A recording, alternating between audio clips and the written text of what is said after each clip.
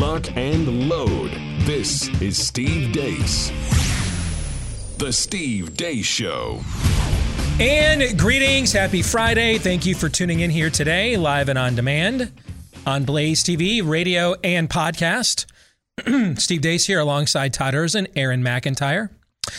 Our good friend, New York talk show host Shannon Joy will be joining us here momentarily for the Deace Group. Let us know what you think about what we think via the stevedeace.com inbox, which you can access by emailing the show, steve@stevedeace.com. That's DEACE. Like us on Facebook, follow us on Twitter at Steve Deace Show. Or we would prefer that more and more of you would migrate to platforms that don't try to censor us. Over on MeWe, Parler, and Gab, look for Steve Deace there at Steve Deace Show on Getter as well. That's GETTR. Pardon me. And you can get clips of the show as well over on rumble.com/Steve Deace Show. That's rumble.com/Steve Deace Show. Of course, we're going to have a normal Friday schedule. But first, let me tell you about our friends over at Keeps. If you are struggling with male pattern baldness, receding hairline, or you just want to improve your hair growth, but you want to keep it on the down low, our friends at Keeps can help you do that. They can maintain your privacy and convenience because it's all pretty much done online. They also can help you maintain your budget because they give you the generic versions of those doctor-recommended FDA-approved hair loss or retention products. So you get the generics and you save money with those. And then they offer you even bigger savings to get you started, half off your first order to get you started when you go to keeps.com/grow. KEEPS for keeps.com/grow. Coming up next hour, it will be your turn as we respond to your responses to us with Feedback Friday. But we begin, as we always do, with the Deace Group.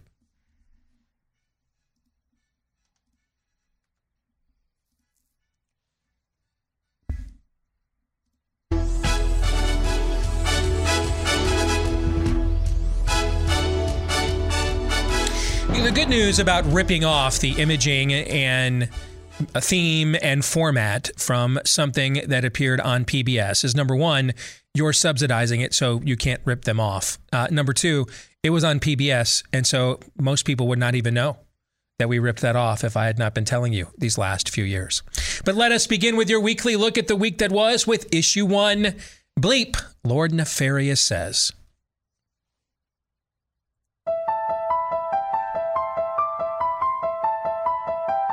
Yes, I doxed the truckers. I did it. It was me. I hacked Give, Send, Go, baby. And I do it again. I do it 100 times. I did it. I did it. Come at me. What are you going to do? What are you going to do to me, huh? I'm not an unknown actor. I'm literally a famous cyber terrorist. And you think that you could scare me? A lot of folks says, look, I just don't like your vaccine mandates and I donated to this. Now it's illegal. Should I be worried that the bank can freeze my account? What's your answer to that? Well, I think if you are a member of, a pro-Trump movement who's donating hundreds of thousands of dollars and millions of dollars to this kind of thing, then you ought to be worried. Conservative Party members can stand with people who wave swastikas. They can stand with people who wave the Confederate flag. We will choose to stand with Canadians. That if you take masks off the kids in the next week or so, it's going to keep going down. But you've really got to be careful. You don't want to say it's an absolutely wrong decision. It's understandable why people want to take masks off the kids. But right now, given the level of activity that we have, it is risky. So, very short time ago, they were saying put the N95 masks on, and now they make sure it's and now they're saying you don't have to wear them anymore. Mm-hmm. Yeah. So if I go on the subway, mm-hmm. if I go in a bus, if I go into the theater, if I go into where else would I go? A crowded spot. A crowded place. I would wear a mask, and I might do that indefinitely. The potential future requirement for an additional boost or a fourth shot for mRNA or a third shot for J&J is being very carefully monitored in real time, and recommendations, if needed, will be updated according to the data as it evolves. The vaccines are safe and effective. It would have been appropriate to say, based upon a study rigorously done of 30,000 people, that doesn't rule out the possibility there might be really rare side effects that could in fact be significant. And I'm not sure that necessarily we conveyed that as well as we might have. So giving more money, yes, that's great, and increases the chance of an approval. Well, the dirty stuff is never really publicized. I mean, yeah, but there's more pressure. There's more pressure to prove something. The goal of the transition closet is for our students to be able to wear the clothes that their parents approve of, come to school, and then swap out into the clothes that fit who they truly are. And I use the idea that this is like Superman changing in a phone booth. But that idea actually goes a lot further than that, because Superman isn't Clark Kent. Clark Kent is actually the disguise. And when Clark Kent goes into the phone booth, he transforms into Superman, who's really just who he truly is, Kal-El. And so this gives our trans students the opportunity to be the superheroes that we know they are. We've been very clear that we are not providing funding for crack pipes. Let's get to the first question. Shannon, as the guest, you get to go first. What was the absolute worst of the worst this week? Well, I think the title, Bleep, Lord Nefarious says really is apropos in that montage, leading off with the cyber hacker. I mean, it's the devil. We're just literally watching the devil, like demons, pour out of these people. And as you go through the montage, it really is. I said very early on in, spring of 2020 at some point, I think we all kind of had the idea that something very, very extraordinary was happening with the lockdowns and the shutdowns. We knew something wasn't right, and we knew there was a spiritual element to it. But from the comedian collapsing to news anchors across the world pushing vaccines and having spasms and fits, and now this cyber hacker with just, the breathing and the swaying. It was just, I don't know how you could call it anything else. So, that was for me the craziest. Todd? Well, that was the I told you so hour. Pharma is Hydra. Yeah. It just is. I've been telling you that for a long time, and before we even knew what a COVID was. But I also told you that a COVID could happen because we couldn't tell the difference between a man and a woman. And so there we are with that teacher just telling you, I'm turning your kids into trans because I'm grooming them. Yeah, because that's the same thing as Superman. Because I kept linking my school's Twitter feed and the teacher who's in charge of this version of things at that school, while they were trying to inject trans porn into the library, during that month, I kept making it public. This is what's going on here.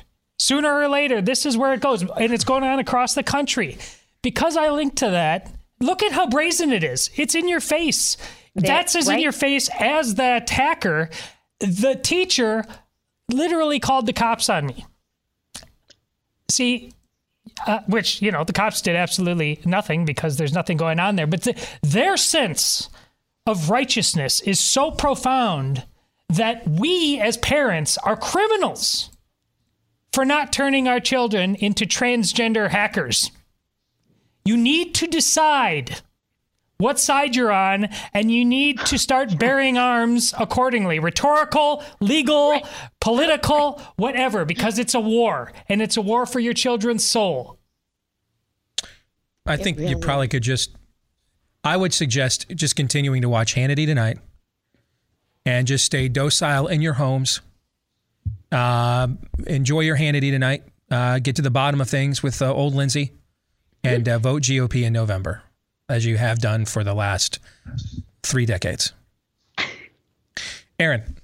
My favorite ride on the crazy train this week was the great hero of the Christian faith, Dr. Francis Collins, head of the NIH, saying, I guess we could have done a better job of pointing out that some side effects, the fact that they're even admitting that now, even hinting at it, how bad is the problem really? But now saying that they probably could have done a better job of just, letting people know that there could be some side effects in a much larger population. It is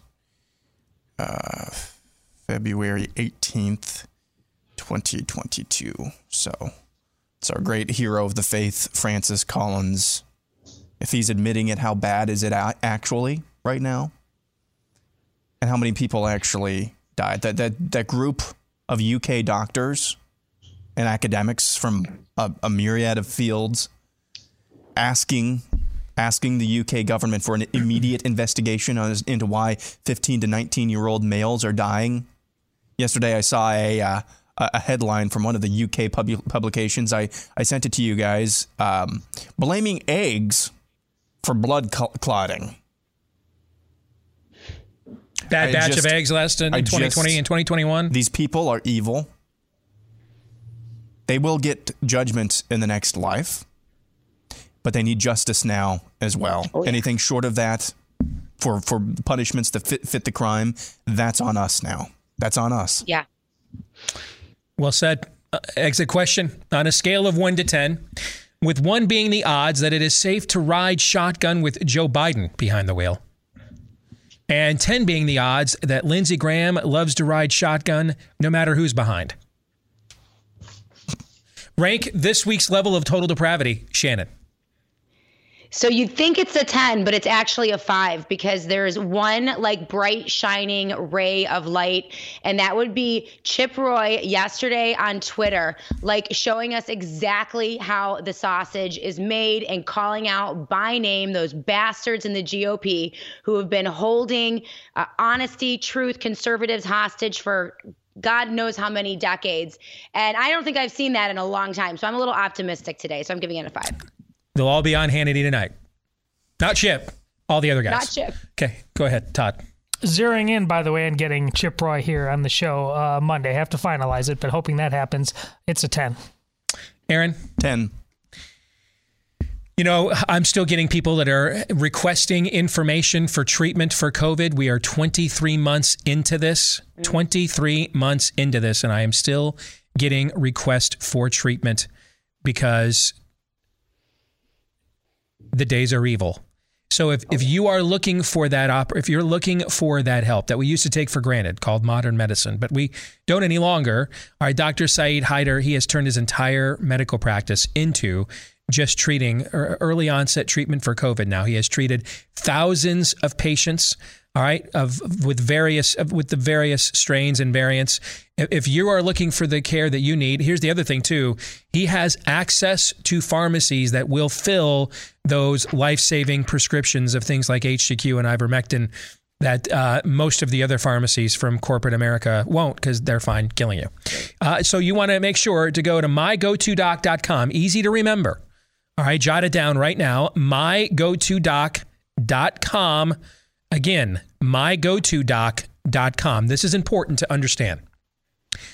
We may be seeing many of the restrictions of COVID stand come to an end. As Anthony Fauci said yesterday, the American people have had it up to here with these restrictions. And there was something that was leaked from inside polling from the DLC yesterday, or the DNC yesterday, that showed that people have just had it with COVID and restrictions, that's the only science that has changed, is the political science. Okay. So while it may seem on the surface like these things are going away, COVID is not going away. This is still a virus of malicious origin. We have no idea how it will mutate. We have no idea what we've done to the immune systems of the 6 billion people we've just injected or 6 billion doses we've injected into billions of people over and over and over and over and over and over again. We have no idea what that will do. No idea. So please jot that down just in case, because we know what they won't do. Help you.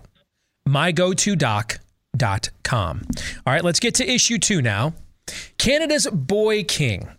Is he an extreme outlier or a nefarious omen? Canadian Prime Minister Justin Trudeau perhaps crossed a Rubicon this week after he announced this drastic action to quell the ongoing protests over vaccine and COVID mandates across his country. The federal government has invoked the Emergencies Act. That act, formerly known as the War Powers Act, gives the federal government of Canada sweeping powers to essentially enact martial law across the country and to suspend its own citizens' rights. The scope of these measures will be time-limited, geographically targeted, as well as reasonable and proportionate. In addition, the government announced an expansion to laws formerly targeted at domestic funding of terrorists to include those who have made and are taking donations to and from the truckers. A hack of the crowdfunding website Give, Send, Go leaked the names of thousands of donors to the convoy, resulting in both Canadian and American media embarking upon targeted harassment of said donors. It's a dystopian nightmare come to life in Canada. Nevertheless, the truckers persisted. Well, guys, it's getting worse down here. Somebody bought Connect 4. This is big time. We need help. Help! Look at you, Justin. Look what you did to your country. You brought us all back together. You freedom! First question. Todd, I'll go to you first. Is Justin Trudeau just a uniquely douchey figure that emerged in a given time in a culture that had largely turned its back on its heritage and given up its guns? And so the gene pool there allowed the emergence of such a almost cartoonish level of sociopathic villain? Or is he an omen of what the spirit of the age plans on churning out for the foreseeable future throughout the West? What say you? It's an omen. Look at the leadership in New Zealand. What is it? Ahern, is that her name? Jacinda Ardern, yeah. Ardern, that's it. And Australia, just on the video there while he's talking. Look at the gal behind him. She is the one who came out and explained the details of freezing and seizing assets. And she has the same bizarre smiles on her face as the hacker and Ardern has on several occasions. I mean, it's not rhetorical. At least I'm pretty sure I can speak for Shannon on this. But we're not. When we're talking about demons, we're not being rhetorical. There is evil. No, this is not a rhetorical flourish. No. I can't speak for Shannon on this show, though. Yeah. This isn't just some rhetorical flourish. Real demons are awake in these people. They can't contain it. They don't want to anymore. They want it all to come out. It gives them great happiness. It's the mob outside of Lot's house that cannot be satiated. And as I think Jesse Kelly originated, but we've said it, I mean, this is the greatest time of their lives. That's also something Jordan Schachtel has said. This is their moment. This is their church. This is the great show that we liked about the zombie demons church. You know, it was great last year. We watched it. You had us watch I know what you're talking episodes. about. Midnight Mass. Midnight Mass. Yes. It's a moment. They're having their vigil. It's their Easter vigil right now, which makes me say the same thing I just got done saying. Awaken, pick your side, choose your weapons. Shannon. I think it's both. I think it's obvious that Justin Trudeau was chosen for the moment that he occupies today. But also, you know, it is an omen of the, you know, what controls him. And this is similar to my answer a few weeks ago about Biden. You know, will he take the pedal off the metal? Will he step back? Will he stop? And the answer is he can't stop because they won't let him stop. And, you know, Trudeau came out of that crop of young global leaders, Bill Gates, who else? Merkel, Trudeau, Macron, people like Anderson Cooper and Mark Zuckerberg, all, you know, are all connected to this Klaus Schwab character, the World Economic Forum, and the plans for the Great Reset, which necessarily need, you know, a toppled West.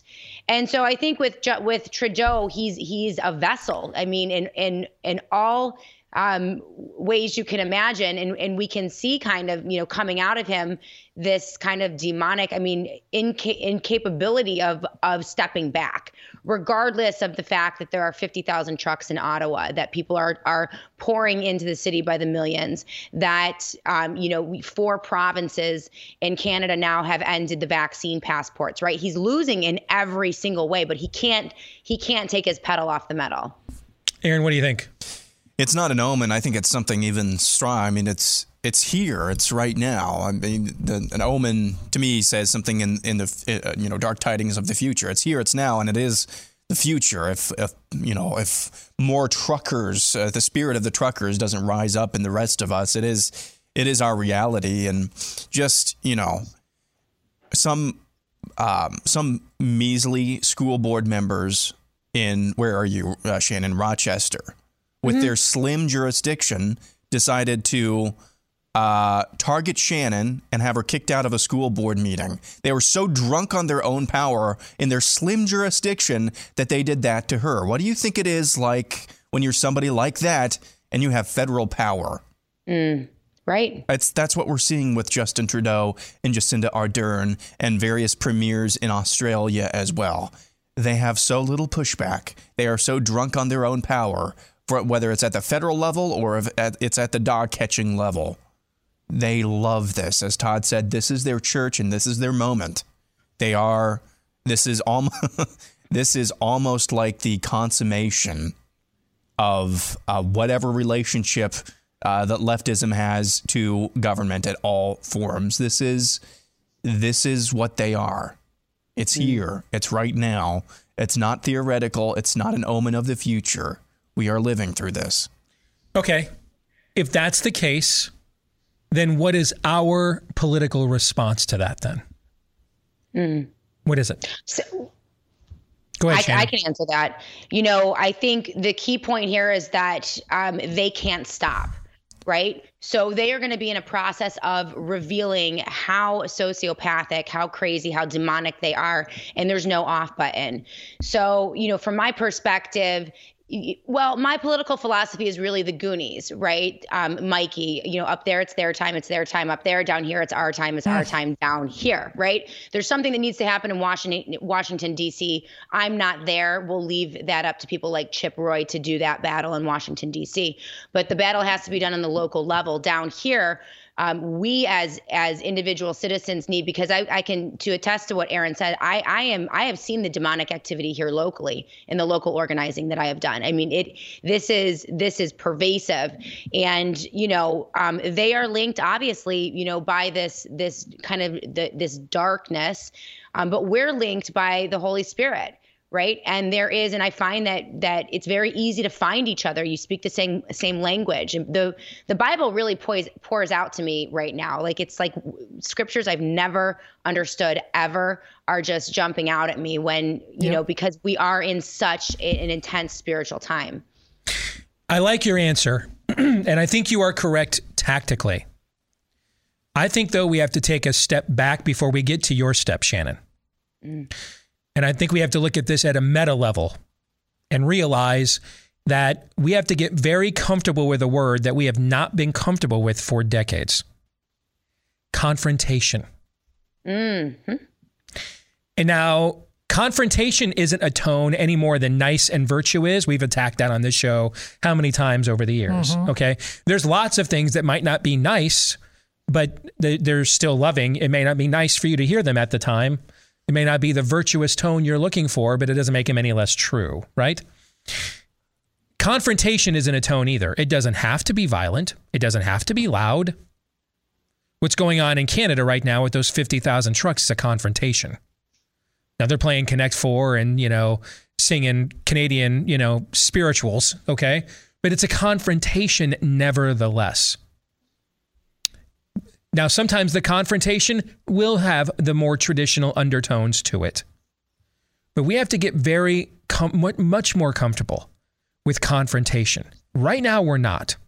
We're getting more comfortable. Some of us are.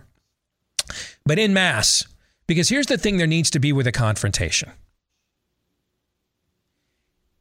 I spoke to a men's group last weekend here in town.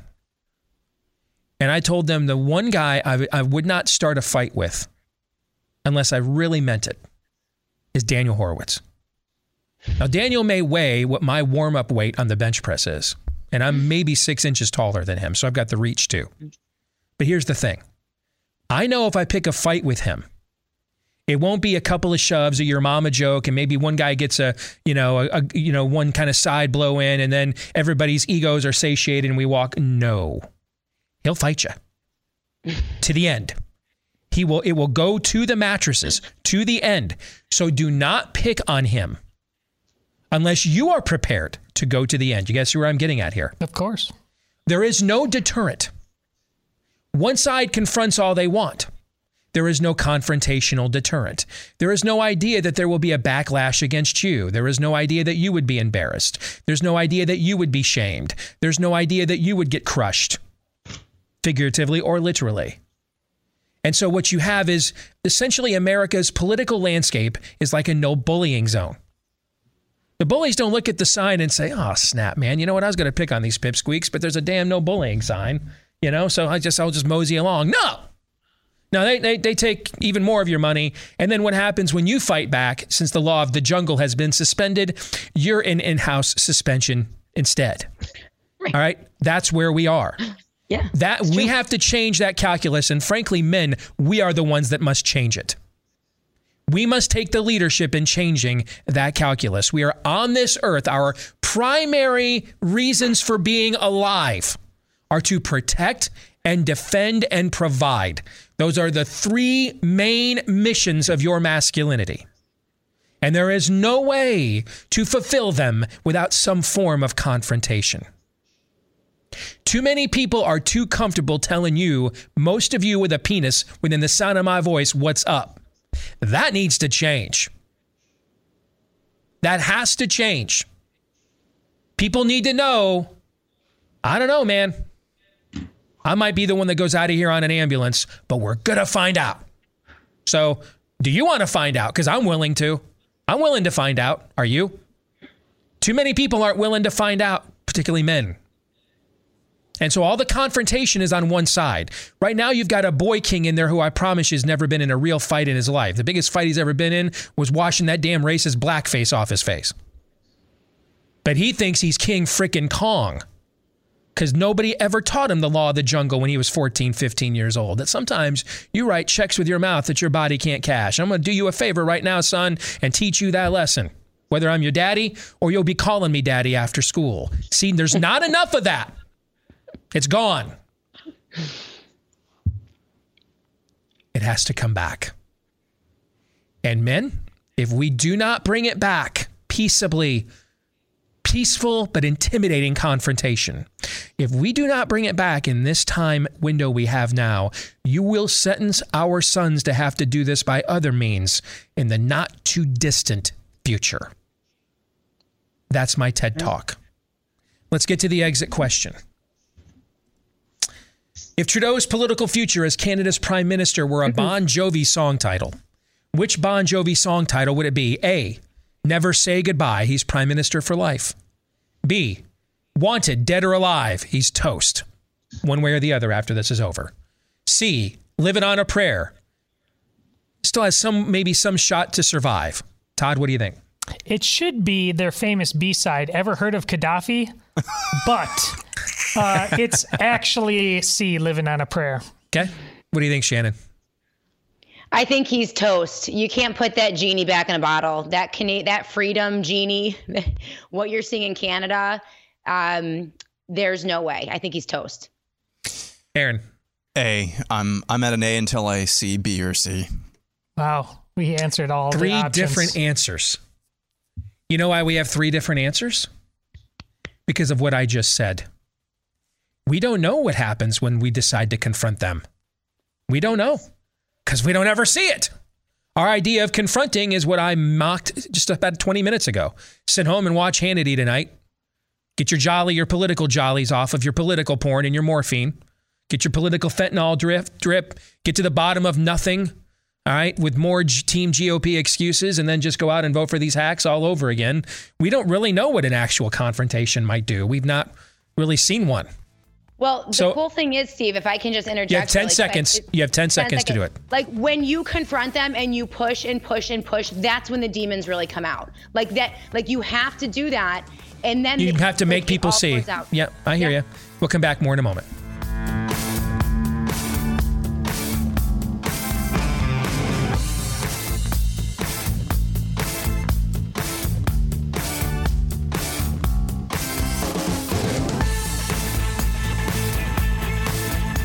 Fortune favors the bold, the strong, the brave. For your business to break out of anything holding you back, you need business checking as brave as you are from our friends over at Novo Business Checking. Powerfully simple business checking. And unlike the traditional banking model, Novo has no minimum balances, no transaction limits, and no hidden fees. So instead of a one-size-fits-all approach, they will customize it to your business to save you time and free up your cash flow with seamless integrations to Stripe, Shopify, QuickBooks Online, and more. You can sign up for Novo for free and join the community of over 150,000 fearless small businesses who have found this customizable banking checking solution that admires the brave, the perfect fit for them. Sign up for your free business checking account right now at novo.co. Just co. Novo.co/Steve.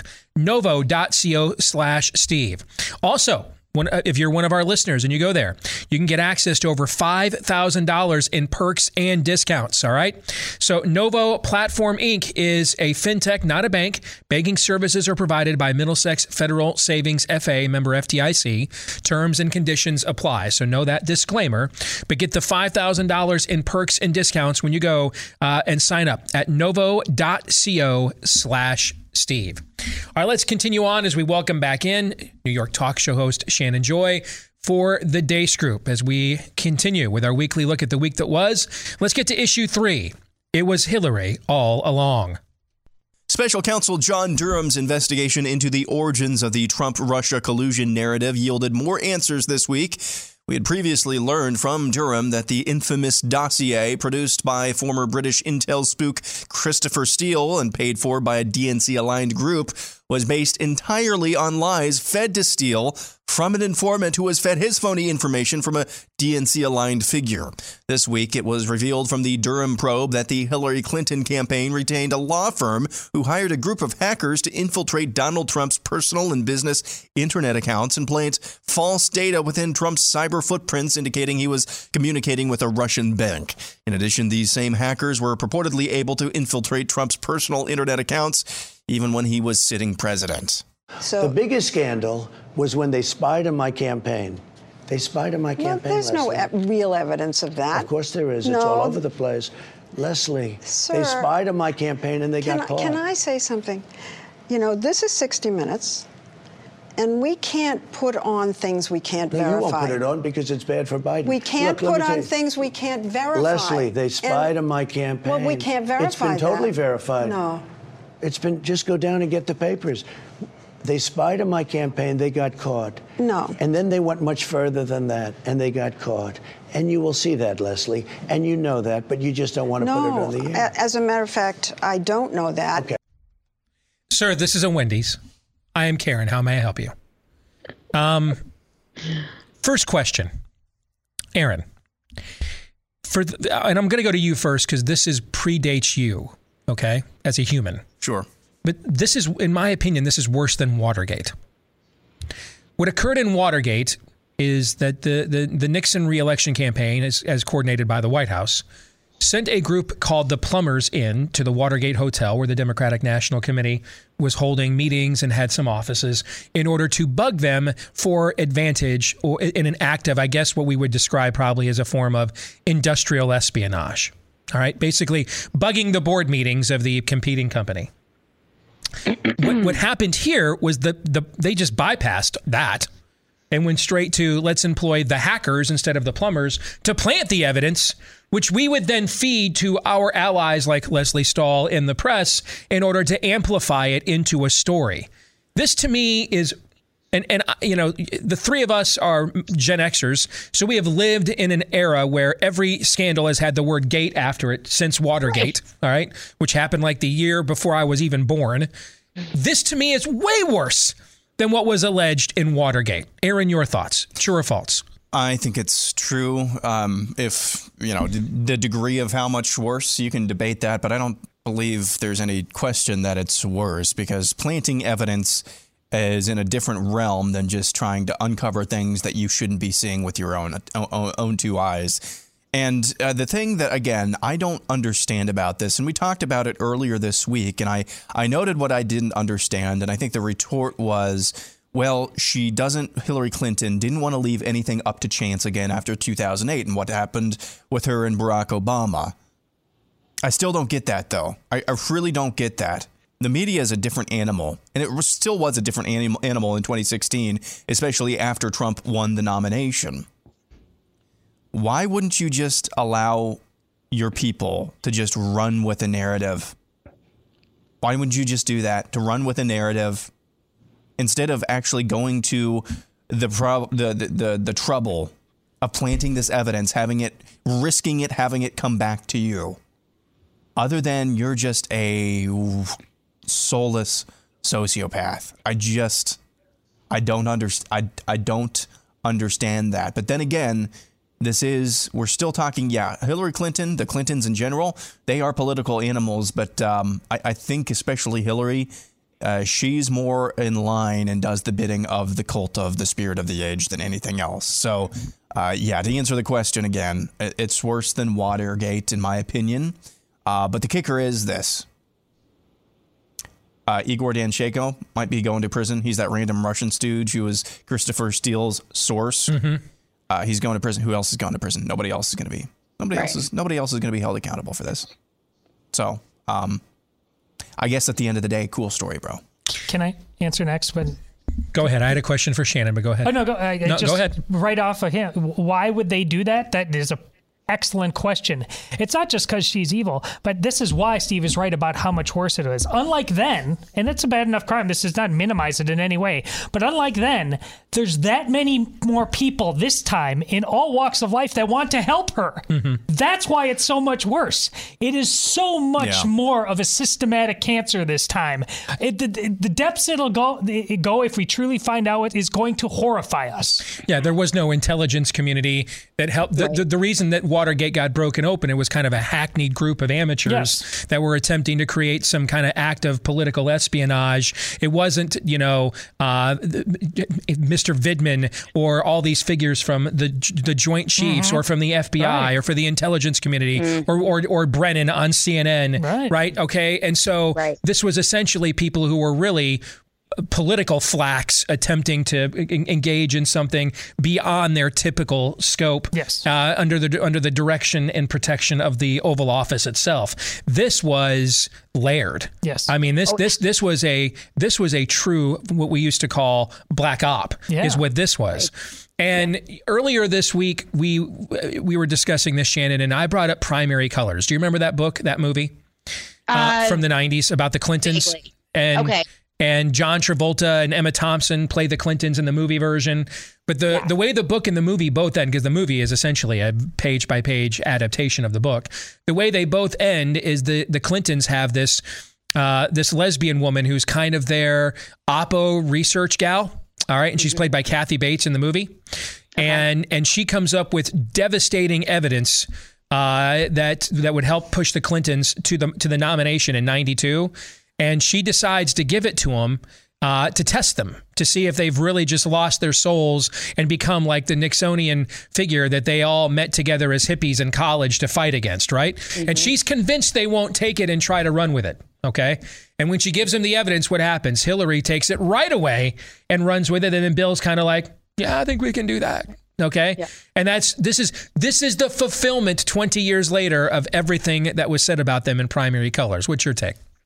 Right. It's the ring of power, right? No one can wield it. Like you get close to Washington, D.C. and it changes you. But, I think I confess I didn't pay a whole lot of attention to this story because if you put together the words dossier, Russia, and Trump, like my brain just tunes out. I don't even, because there's only so much that you can process.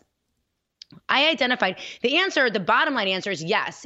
It is way worse than Watergate, and it's probably worse than we even think, right? But we understand that now. Like and I think people are beginning to wake up to how truly dark and corrupt Washington, D.C. is, and how corrupt and compromised high-level officials within the military, DOD, within Health and Human Services, both political parties,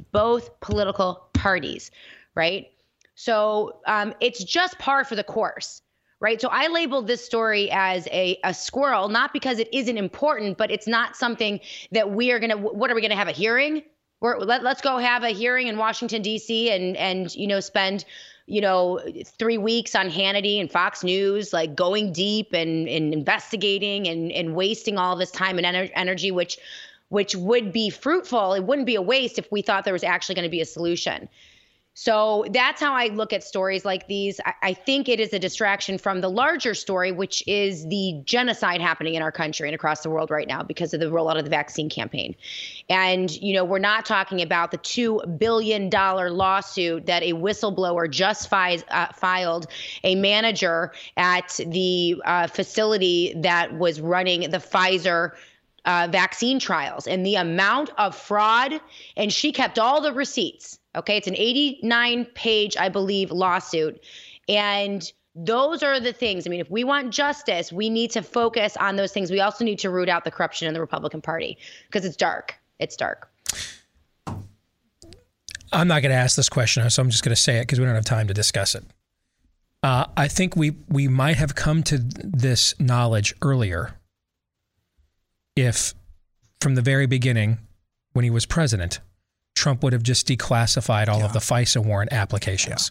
Yeah. And we would have seen right away what evidence did they come to the table with, to the FISA court, that justified all of these search warrants.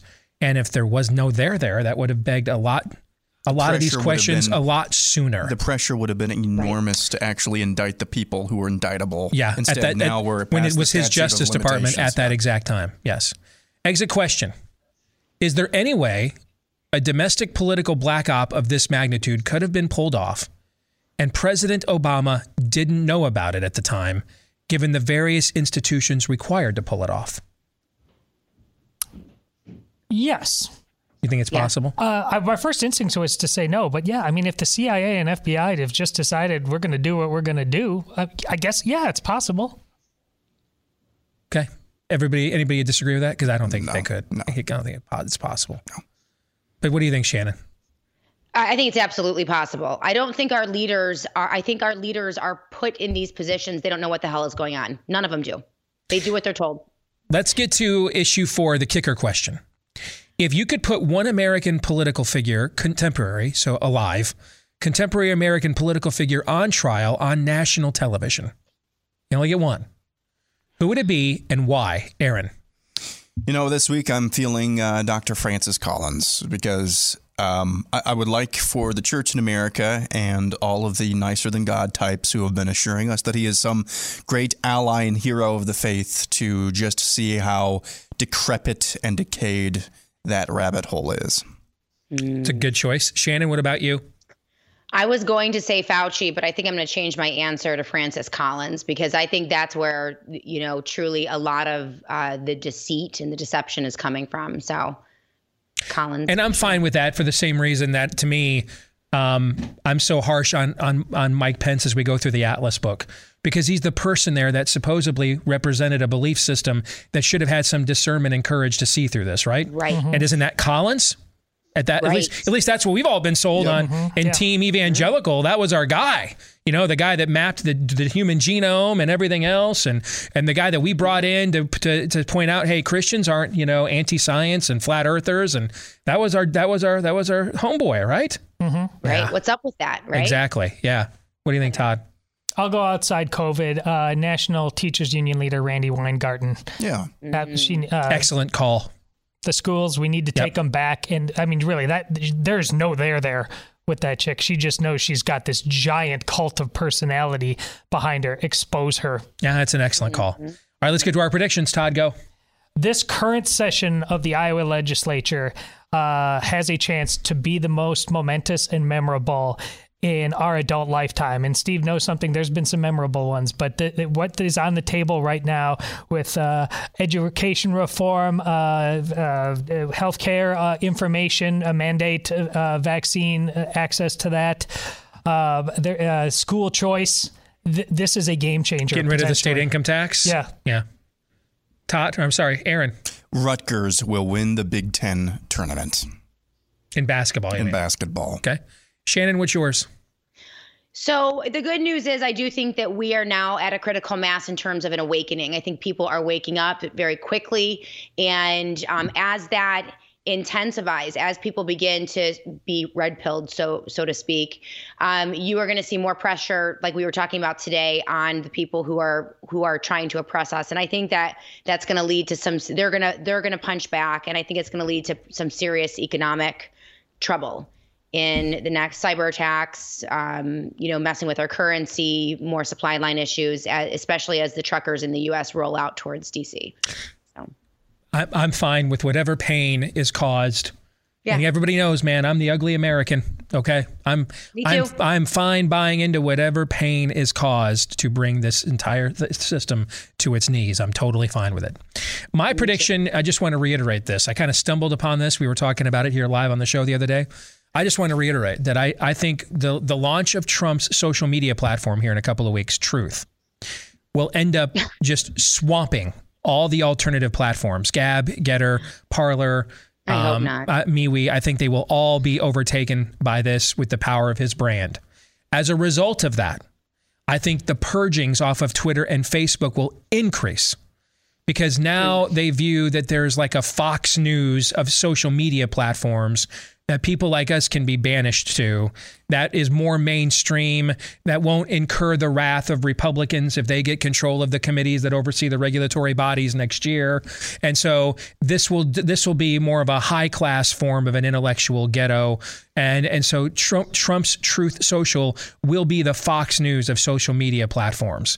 And that will actually cause Twitter and Facebook to become even more aggressive in purging and banning us now that there is a large, perceptibly mainstream landing spot for us to go. That's my prediction.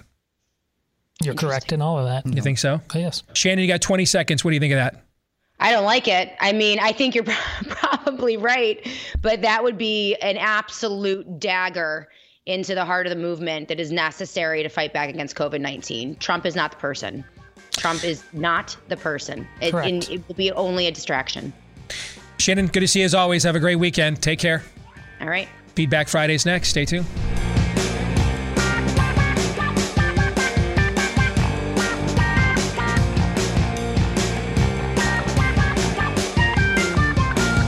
Back with Hour 2, live and on demand here on Blaze TV, radio, and podcast. I'm Steve Deace. He's Todd Erzin. He's Aaron McIntyre. And you are you. Let us know what you think about what we think via the stevedeace.com inbox, steve@stevedeace.com. DEACE is how to spell the last name. You can look for us as well. Look for Steve Deace on Facebook, MeWe, Parler, and Gab. At Steve Deace Show on both Twitter and Getter. And then look for clips of the show you can watch for free that are also free of that dreaded censorship at rumble.com/Steve Deace Show. Thank you to all of you that are podcast listeners and have left us a 5-star review or hit the subscribe or follow button, whichever applies for you, wherever you podcast from. You have helped our podcast to continue to grow. We appreciate each and every one of those, and we would appreciate it if you've yet to add your name to that list, that you do the same. Thank you very much. This portion of the show brought to you by my underwear. Now that Shannon's gone, I feel it's okay. I always feel weird, like if we've got like a female guest on or or for the round table and Tommy John comes up, I always kind of move the live read around to when they're not here. I just don't want to make them feel a little awkward. You know what I'm saying? Because it's not awkward talking about underwear just amongst the dudes? No. I mean, we've all seen each other outside of our underwear a million times. It's called a locker room, right? So it's not awkward at all. I mean, we start, like Lindsey Graham exchanging underwear. Then it gets awkward. And I can make it awkward. Yes. You just did. With just 2 words. And you Lindsey keep Graham. doing it. Yes. You won't stop. I just did it again. There it is again. Yes, I did. So let's unawkward it, shall we? Because Tommy John, 2 words, that unawkward things. It is the best underwear I have ever worn. That's why it's the only underwear that I wear now. And they've got stuff for the gals too. I can't personally attest to its efficacy, but I can tell you how good the stuff for the dudes happens to be. It's absolutely fantastic. And that's why they don't have customers at Tommy John. They have Fanatics, non-rolling waistbands. The legs never ride up. 4 times the stretchiness of the competing brands. It is the best underwear I've ever used. If you want to try it right now, get 20% off your first order to give it a shot. You'll be back for more. They gave me the first 3 pair for free. I've now gone back and ordered several more times on my own. That's how good of a product this is. All right, 20% off your first order to try it right now. When you go to TommyJohn.com/Steve, you can do this site-wide. Anything in the store that you want to give a try to. 20% off your first order right now at TommyJohn, just like it sounds. TommyJohn.com/Steve. All right, let's get to some Feedback Friday. You guys ready to go? You bet. All right, Let's start with Stacy Weller in McKinney, Texas. And she writes, can you please give us the story of the items that are on the shelf behind you in the show? They just seem so random. Funny you say that. Kind of are. Why? The random. They are random. Okay. So, I mean, looking at this, all right. So, I mean, a few of them are books of mine. First of all, when a woman asks you to talk about yourself, it is a violation of the dude code to not take her up on it. I would gladly do so. Yes, if you insist, of course. Fine. You drive a hard bargain, but I suppose. All right. So thank you, Aaron, for the camera angle. All right. So there are copies of my books, my favorite Marvel superhero there in Captain America. You see the Joker bobblehead. You see the little handheld Coleco football game that we used to play in the back seat back in the day on long car rides. My all-time favorite video game there, Galaga, the arcade version. I still get tons of questions about Joel Osteen. That was a gag gift from an apologist buddy of mine. His name is Todd Friel. He's got a fantastic radio show, by the way. And he bought that for us when we first made the switch from Salem Radio over to CRTV at the time. And I believe on our very first episode, we played it on the air, if I recall, correct? That was painful. Yes, I think someday when things get really, really bad, we should just not do anything else but just play that game on the air. It is every bit as insipid, demonic, shallow as you would expect. I don't remember anything other than the wonder words. You guys remember the wonder words of affirmation? The whole goal of the game is to collect as many wonder words of affirmation for yourself and how cool you are, if I remember right. Okay. So it's there to trigger you. That's on the shelf to trigger people, because I get emails still almost every week, at least one, for years. You guys talk about theological orthodoxy and why you had Joel Osteen there. So it is meant to trigger you. All right. So that's what's on that shelf. I don't know if you scroll down a little bit. You've got my all-time favorite non-Man of Steel superhero there in the Green Lantern. You've got a birthday gift that my family made for me several years ago. It is a copy. That's the 1973, the year I was born, the 1973 Michigan season tickets for that year. They actually went on eBay and got a copy of the magnet schedule and then a copy of all of what those ticket stubs look like for the Michigan season tickets for that football for the year I was born, 1973. I thought that was so cool. Yeah, I actually never knew that. All right, so that's what that is. Then there's a little drawing that when I left WHO, I used to have in the early years of this program, when I was a tad bit or more so heftier, I used to close it with fat people are harder to kidnap. Have you hung around long enough to remember that one? Oh, yes. Okay. And so when I left WHO and when I left sports radio, went to WHO and a news talk, one of our listeners at the time did that like drawing, like a cartoon character version of me in pencil that I thought was really cool. So the bacon and the corn sodas on the top shelf, just, those kinds of things sort of symbolize Iowa in many respects, or at least they do to a lot of people. The little plaque there that says, "I love this country. It's the government I'm concerned about," is kind of pretty much a good summation of what this show is about pretty much on a daily basis. And then what's on the shelf below that, if we could pan down. That is a Father's Day gift that the kids made for me many, many years ago. In fact, that little princess there on the top, we're celebrating her 21st birthday over at an Italian restaurant after the show tonight, and we're buying her a glass of wine for the first time. So I'm getting old, guys. And then I've always loved this line, and my wife found a plaque version of it several years ago, that God doesn't call the qualified, he qualifies those whom he calls. So that's kind of the backstory on all those things on the shelf. Did I lose anything or forget anything? Or yeah, I don't like it. That's like that's a perfect representation of you. I mean, there's nothing like off key about any of that. Yeah. I mean, with the exception of hot chicks, pretty much everything else I like in this world is on that shelf. And for obvious reasons, we don't have those there. So we will move on. Okay. My sister works for a small school district in Franklin County, Washington, which apparently has the highest COVID rate in the nation. Anywho, students are required to self-test for COVID for various activities while at school, while a school nurse watches them test themselves. Recently, my niece had to test herself to play in a basketball game, and since students are not allowed to remove their masks, they swab their noses with their masks on, so the nurse can't see if students are actually swabbing themselves or not. Eastern Washington pushes a little bit back on this spirit of the age stuff, including my niece, who knew she wasn't sick and just wanted to play basketball, so she wasn't quite surprised that her COVID test showed positive when she, like many of the students have been doing, were faking the test. They weren't actually taking them under the mask. She didn't even swab her nose once. When my niece told her mom what happened, so just to follow, they make them swab their noses while a nurse watches, but they have to remain masked. So they're watching them to verify they did this, but there's really no way of telling if they actually did it because the mask is covering their face. Foolproof, correct? It's just the science. It's just science, guys. It's just science, all right? So, of course, because they're teenagers and, frankly, a lot more sensitive to BS than we are, most of the kids haven't been doing the tests. They have not actually been doing the swabs because they could hide it, okay? So his niece, Javier, our emailer, his niece had a positive test, and she's like, I could not have had a positive test because I haven't taken the test once. I haven't taken the test, so I can't possibly be COVID positive. So they want to use this to hold her outside of her basketball game that she tested positive for in a COVID test she did not actually take, right? Have you guys followed all of this very explicit and strict science up until this point, all right?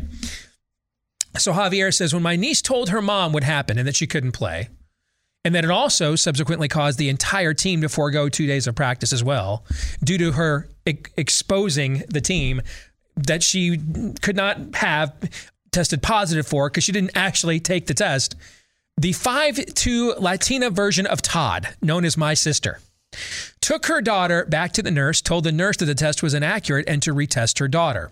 This time for reals. The nurse did so, and what do you know? The test was negative. For added measure, they tested her again, and it came back negative again. My sister says she knows of at least 25 or so similar incidents just at this school. So the crazy voices ask, are some of these swab tests coming from the government, Big Pharma, intentionally preloaded to produce positive results so that they can just continue to do these evil misdeeds? My sister actually thinks this, and she got me wondering, and I hate that I've grown to distrust our government to this point. Thoughts? I accept your offer. Todd's like, you had me at hello, right? We're talking about real demons. This is the best time of their lives. They want this. They don't want it to go away. That we know about what the CIA did to a presidential election. You don't think they're not? I mean, this is their crusade. What exactly? That's what there's no common sense doesn't kick in. Back to normal doesn't just kick. This is what they want.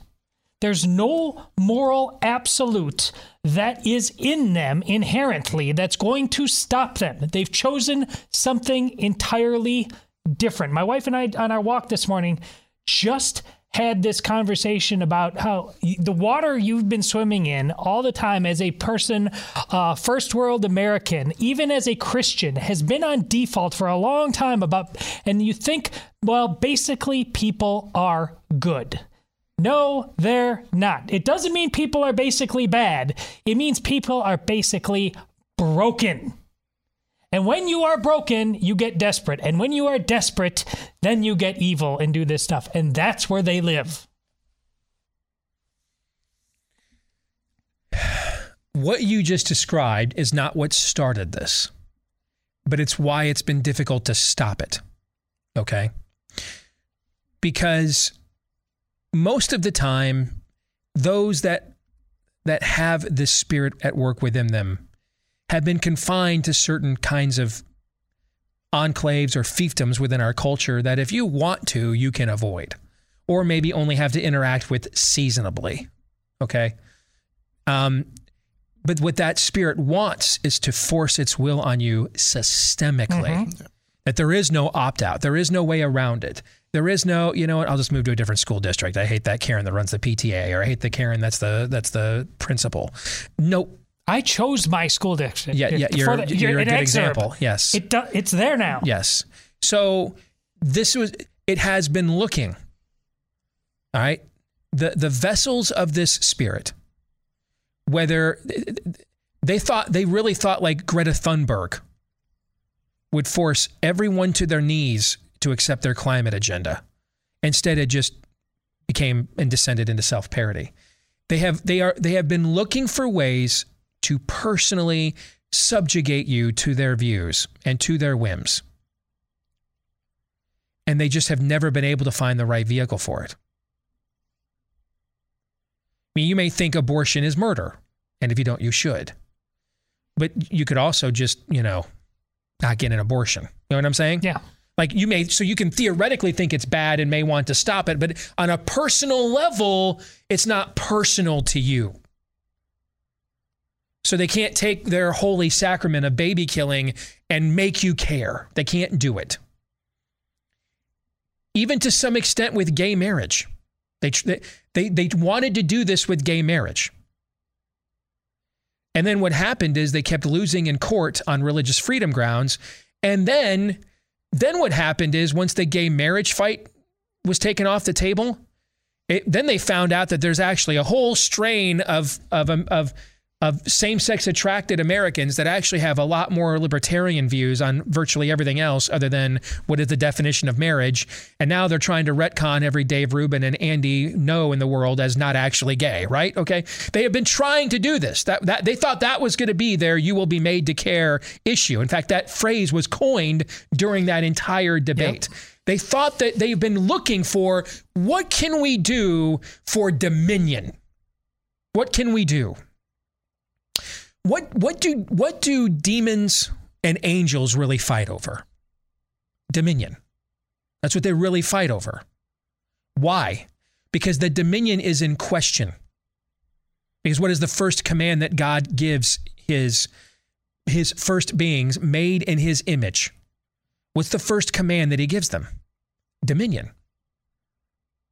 I've given you dominion over the earth now. You are my proxy. You are my potentate. You will reign and rule this as you are made in my image, as my firstborn, if you will. All right, physically, you will reign here in my image over what I've created for you. Stewardship. Yes.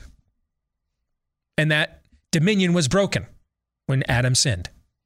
That dominion's been broken, and it's been contested for ever since. Who has dominion? That's why we as Christians sing about Jesus has conquered the last enemy. Oh, death, where is thy sting? That Jesus has conquered the last enemy, death. And when he conquers death, what does he then say to his disciples? All authority or dominion has been given to me under heaven and earth. Go now. Just as his father said to Adam, I've made you in my image. Now go have dominion, subdue the earth. Be fruitful, multiply, name the animals, claim that which is yours. Step into your birthright. This is a variation of what now the second Adam, Jesus, says to his disciples. All authority has been given to me under heaven and earth now. I have fulfilled the wrath of the Father, and I have conquered the grave. The enemy is defeated. His defeat is not yet complete, but it is finished at the same time. So now you go and subdue the earth, making disciples in my image, or in my image with my commandments, teaching them the commandments I've given you. This is like a reboot. That's what they fight over, is dominion. That's why a society that respects God has more individual liberty and freedom, and a society that doesn't has more authoritarian power from the autocrats. Because a society that reveres and respects its creator understands where, therefore, true dominion lies. We have no king but Jesus. To defiance of tyrants is obedience to God. Our rights come from God and not government, right? These are all hallmarks of the most hallmark mantras and creeds of the most and really only successful experiment in human freedom in all of human history, this place. Every other place didn't have that. Every other place had from my name's King Baal Peor to I'm King George with the divine rights of kings, that I'm God. I'm God on earth. I may say I'm God's representative like George did. I may say I'm literally God like Diocletian or Nero or Caligula did. But it's a battle over dominion. That's what it's about. Trudeau has not wanted to admit this, because it's not good politically to admit it. It's not good politically to admit this. And so what's happening in Canada is he's trying to figure out, how do I defeat these people without demonstrating that this is about dominion? He does not want to have to do where we all know history says this ultimately goes. Because if he wanted to do it, he already would have. It's a last resort. It's a last resort. Nero always begins Caesar always starts persecuting when there's no other options. Because martyrs are popular. Martyrs sell. Martyrs inspire. They prefer this all to remain the frog in the boiling water subtlety. And you don't even know what's going on. But when the martyrs start, when the high-pressure water hose starts on my grainy black and white TV before Milton Berle comes on, or Ozzie and Harriet, now I might be some racist dude living in an Ohio suburb, but my kids are now asking me questions over their Swansons. Hey, Dad, why are they doing that? We were just watching Sammy Davis Jr. last night and laughing on the Milton Berle show. Why are they doing that to those black people there? Now you're like, make that stop. Martyrs, it never ever pays Caesar to create martyrs. But Caesar doesn't want to give up dominion. And so this is always his last step. It's the last step every single time. But he almost always goes to this step. Because ultimately, what we're really fighting over down here, what the angels and demons are fighting about, is dominion. Who has dominion? When in Revelation, where Jesus ascribes his ultimate dominion over all creation, how does it begin? With letters to 7 churches in a place called Asia Minor. We call it today Turkey. And in one of these letters, he refers to himself as, quote, the ruler of God's creation. I have dominion. I have dominion. Who has dominion? The light or the dark? And it's one or the other, and there is no in between. For a long time in this country, because of our prosperity and convenience and safety, we have allowed ourselves to believe the lie that maybe there is an in between when there never was. And now we are being reminded harshly, there is no in between. One side will have dominion, which means the other side doesn't.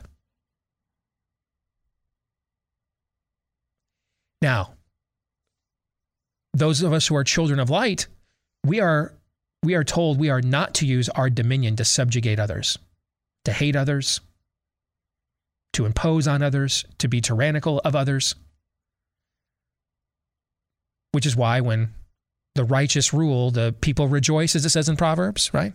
When the light has dominion, things go well, even for those that don't even agree or share the light. There's been no safer, better country on earth for decades for a Muslim to live than right here, the Great Satan, as it's called in most Muslim countries. But when the dark has dominion, do they have any of those prerequisites? Any of those requirements that they can't go there? They can't do that? Nope. which is why Proverbs also says, what can the righteous do if the foundations be destroyed? What we're watching take place in Canada right now is we're answering the question, had the foundations been destroyed?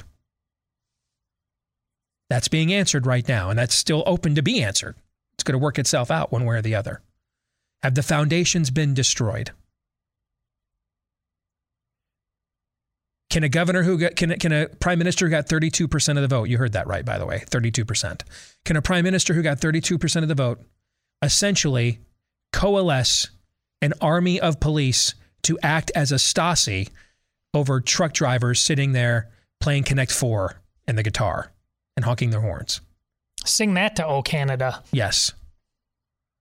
Because if you can, with that little of a political mandate, you have your answer. Mm-hmm. The foundations have been destroyed. And so you have to respond accordingly to that. A lot of times we've not wanted the answers to these questions, which is why we have not provoked them. Because there's been comfort in not knowing. Because we still have a lot of freedom and convenience and prosperity. And that's probably why these things have, and these mass demonstrations have come from countries that don't have the things that we have.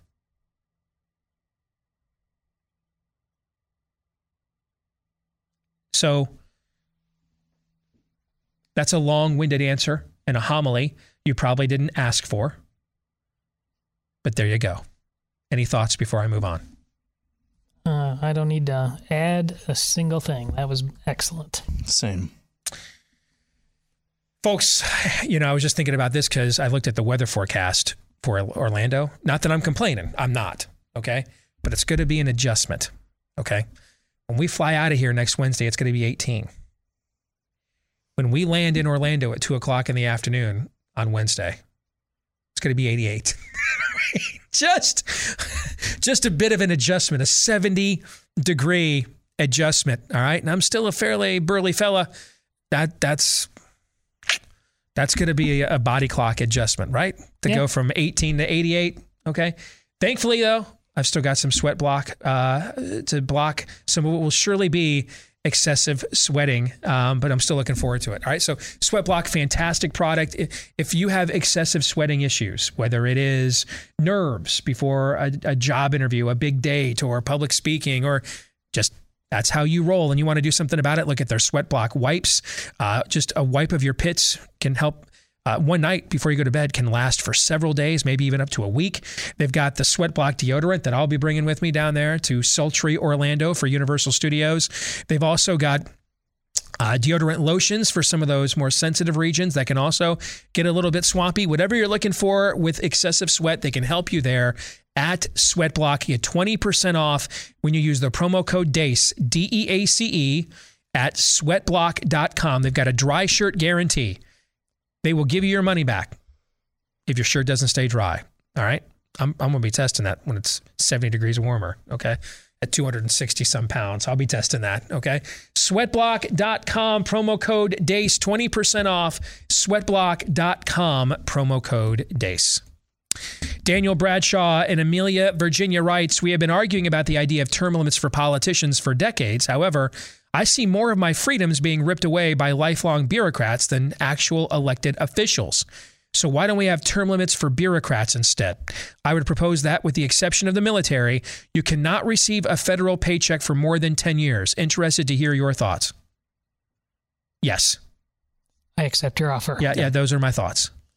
And you are exactly right, because what has happened is that the administrative state, the spirit of the age, has given power to these bureaucracies that are not directly accountable to the people in order to make these decisions. And the Democrats love them because it's a way for them to take us even further left without direct accountability of the electorate. And Republicans love it because it's a way to not actually have to stand up for anything while then washing their hands of it Pontius Pilate style and saying, oh, no, hey, man, I that's what the medical board says. I can't do anything about the fact that, just Dan Crenshaw. Yeah. What do you want me to do? Yeah, there's nothing I can do. I mean, there's nothing we can do. I mean, the medical board said you can't have ivermectin, so I guess, there's nothing. And this is where my buddy Chip Roy comes along and says, here's what we can do. We have the power of the purse. We're going to defund all these sons of a gun, right? And a bunch of Republicans are like, yeah, we can do that, which is why I have a bunch of them skip town so that we don't have a quorum for a vote. And, have the rest of them go ahead and vote for, 19 of them. Mm-hmm. I mean, Marco Rubio going out there right after he voted to fund COVID stand last night. And he goes right out there and shamelessly starts tweeting about how he won't attend the State of the Union because of what he calls COVID theater rituals. And that was a direct quote, by the way. He goes, think about that. Right after voting to fund them, right after voting to fund COVID theater rituals, he goes right onto Twitter to complain about why he won't attend the State of the Union over COVID theater rituals. So the whole game of the system is to avoid accountability. And Daniel, you're tapping into that. And the administrative state provides that for them. So by all means, I'm all for that. In fact, if anything, 10 years is lenient. It's too long. Yeah. I might say 6 months, but that might be a little extreme. But I'm feeling a little extreme at the moment. But I think it's a great idea. I love it. Jerry wants to know, are you surprised as to what the spirit of the age doing? Or are you more surprised at what the spirit of the age is doing, or that so few realize that that is what it is?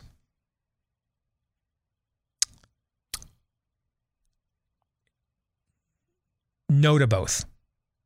Yeah, I think that's the right answer. Because one feeds the other. A culture, when it gets this far gone, emboldens the spirit of the age to be this more brazen. It's a symbiotic relationship. Mm-hmm. So I'm not surprised by other, because the complacency of one is what has led to the brazenness of the other. But great question. More Feedback Friday in a moment.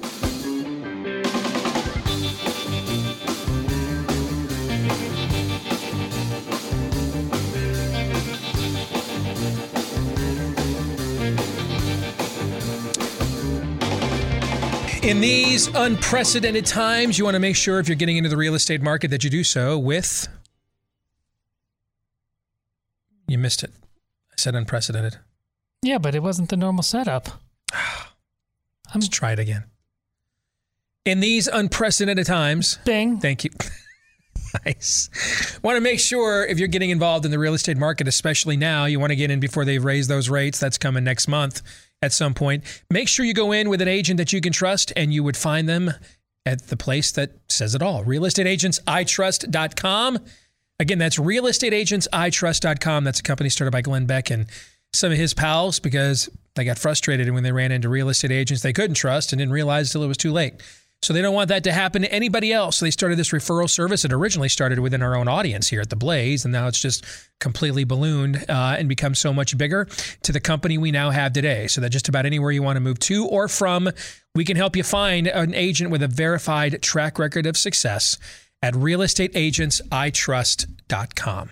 Are you trying to add some spice to our life here? I like our routine. I couldn't make up my mind whether to do Real Estate Agents I Trust or Built Bar. I've got those two left. And I thought, you know what? I'm gonna do Built Bar at the end. Why not? End the week on a high note. Yeah.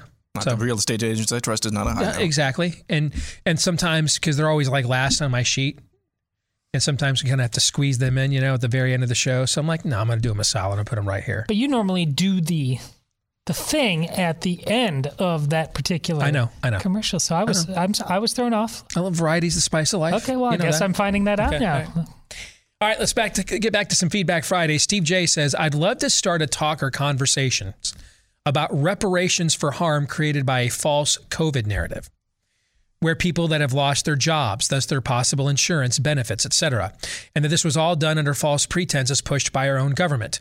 We should be able to sue the companies that did this and the government itself that has committed this malfeasance. Not only criminal evil, but the civil side too. Here's the only problem with asking.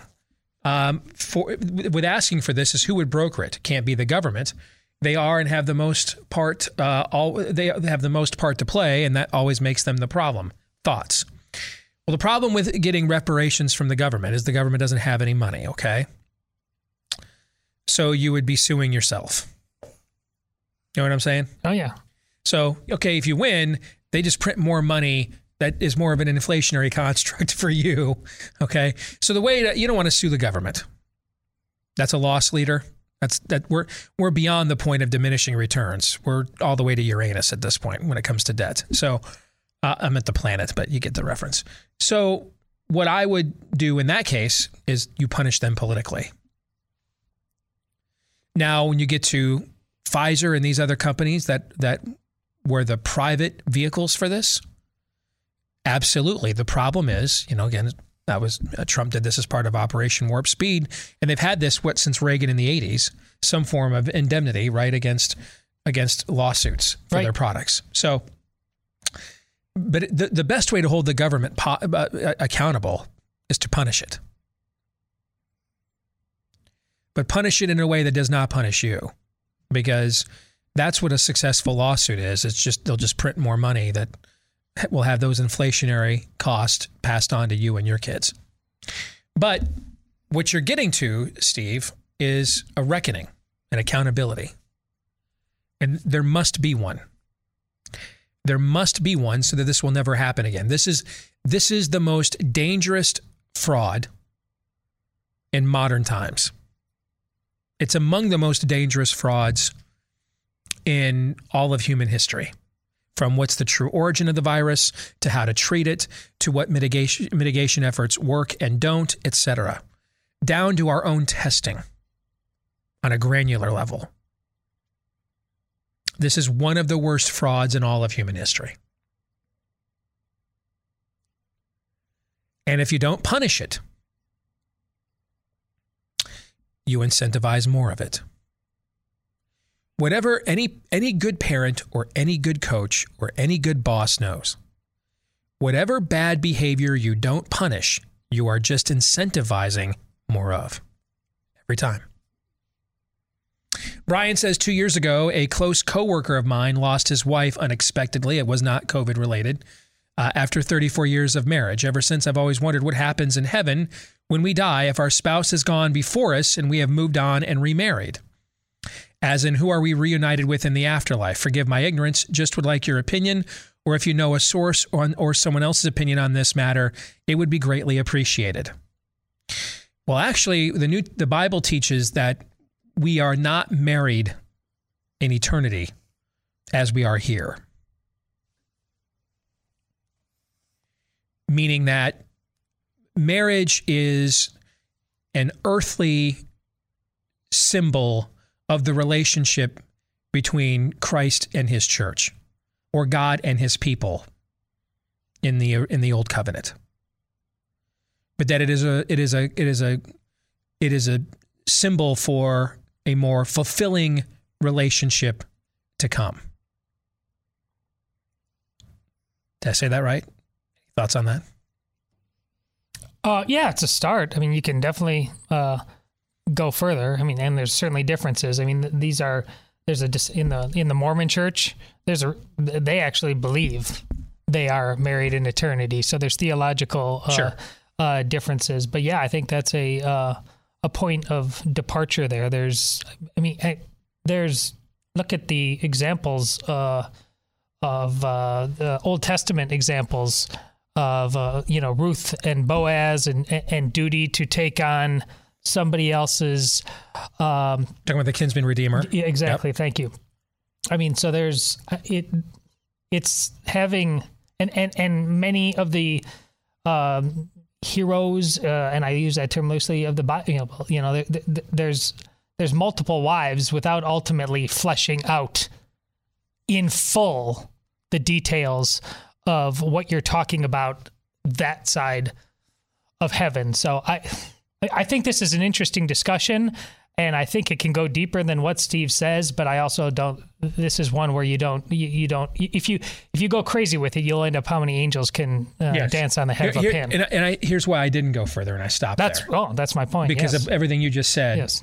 The point of heaven is to have the ultimate reconciled relationship between us and our Creator. Exactly. And that's a level of fulfillment and satisfaction and love and commitment that just no earthly bond can even approach or come close to. So if you and your wife are both there, you won't have whatever concern you have. Yes. Yeah, because you will both be within a love you are incapable of expressing to one another. Okay? Does that make sense? This is meant to help to fill that longing that we have in our hearts before we get to eternity. It's also meant to help prepare us for eternity. All right, the sacrificial love modeled from one spouse to another, for example. Yep. Okay, but they are archetypes and preparatory exercises for the real thing that is ultimately to come. And I think one of the reasons that the Bible does not offer a lot of specifics on these things is because if we really knew what awaited us, then it might be even more difficult to motivate us to fulfill our obligations down here to prepare us for that at the exact same time. Does that make sense? Aaron, you want to chime in on this at all? You're going to just kind of leave us hanging. What do you think? So, yeah, this is, I'm not sure if maybe this is the hang up. There's a common, I don't know if you'd want to say just phrase or colloquial that's uttered when believers pass on, and it is reunited with so-and-so or reunited with loved ones. Again, that doesn't mean reunited in marriage to your spouse necessarily. You will see them. You might even be friends with them probably, but it's not that same relationship. And this is one of those things where it breaks the brain to try to think about it too much. It's like, have you ever tried to think about what happened before, what was there before God created the heavens? And no, our brain is incapable of thinking, of even comprehending what that was like before God uttered the earth and the universe into existence. This is another thing, I think, with heaven as well. We're painted a picture of it, but I don't think our earthly brain, with our brain and our soul right now, with all of its foibles and maladies, I don't think we're capable of imagining a love and a connection that is so deep and so secure that we have with Jesus when we're reunited with him perfectly into eternity, which can then lead to some, because we can't really formulate that idea what that would be like. I think it causes some insecurity. Well, I love my wife. I love the wife that I lost, and I'm not sure if I'm ever going to be able to experience that love that we enjoyed together again. And so I think that's maybe where some of the insecurity comes. It's because our minds in their state right now cannot fathom how perfect eternity will be in heaven. And one of the reasons we can't is we're still sinners. Correct. I mean, that we're redeemed, but we're not fully sanctified. So, I mean, we are still facing the same temptations and trials and toils we always did. We just have different mechanisms for either overcoming or enduring them than we did before. But the world didn't change. We did. The world didn't change, but we did. And so knowing and now being even more aware of how frail we are, how fallible we are, how temptable we are, how vulnerable we are, I think that makes it even harder for us to contemplate the perfect love of God, because in a setting like heaven, because we're even more aware now of just how completely unworthy of it we are. And so the idea of, you mean I won't need any of the things of this world, even the things that are good? Mm-hmm. Mm-hmm. I won't? Because right now, in these mortal coils, even though we know better, we still think we need the things of this world that are bad or still want them. So the idea that I will no longer need even the things of this world that are good, because what is prepared for me is way beyond what I could possibly imagine, is hard because that's why it says it's because beyond what we could possibly imagine. It's hard for us to imagine it. Excellent question. Before we continue on, let's go ahead and talk about our favorite buddies over at Built Bar. I didn't realize I had one of these. They brought out this like Crave bar that was kind of more like even more of their attempt to mimic a candy bar.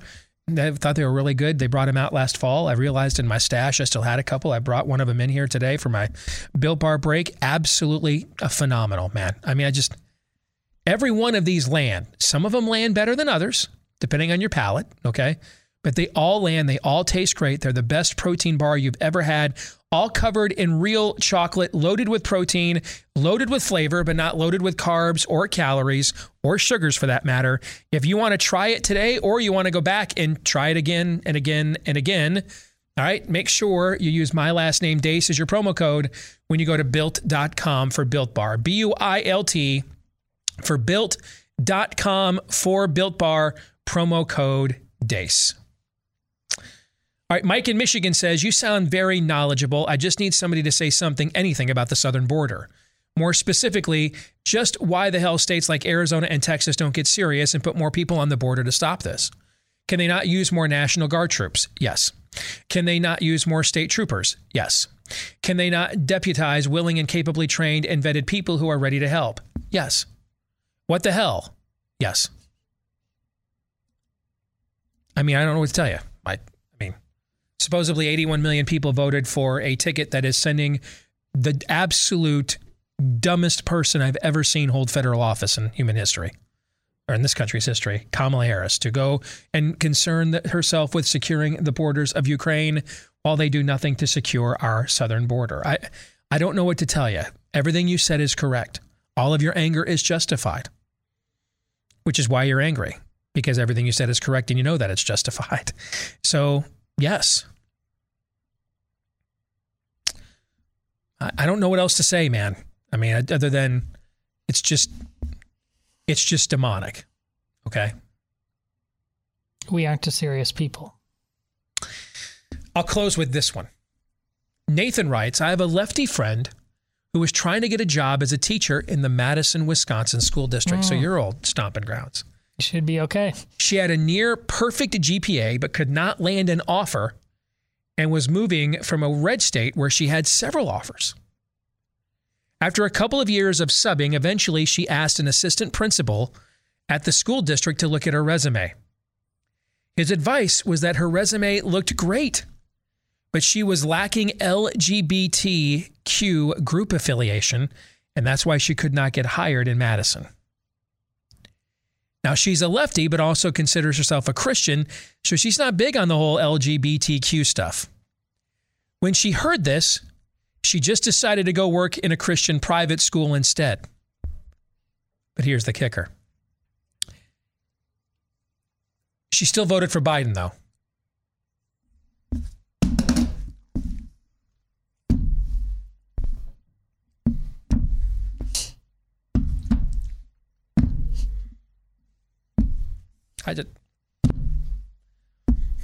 Anything?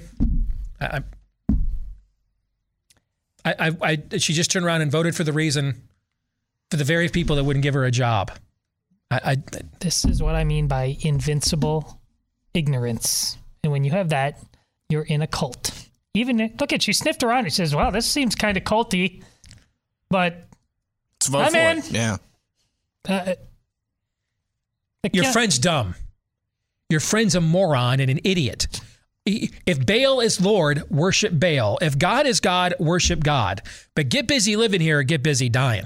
And if you feel like the choice is between Baal and Asherah, then you can abstain.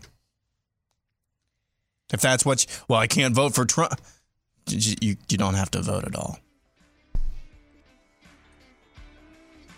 You're not a serious people. You guys all have a great weekend. All right? We will see you again on Monday right here, noon to 2 Eastern after Glenn Beck. Until then, John 3:17.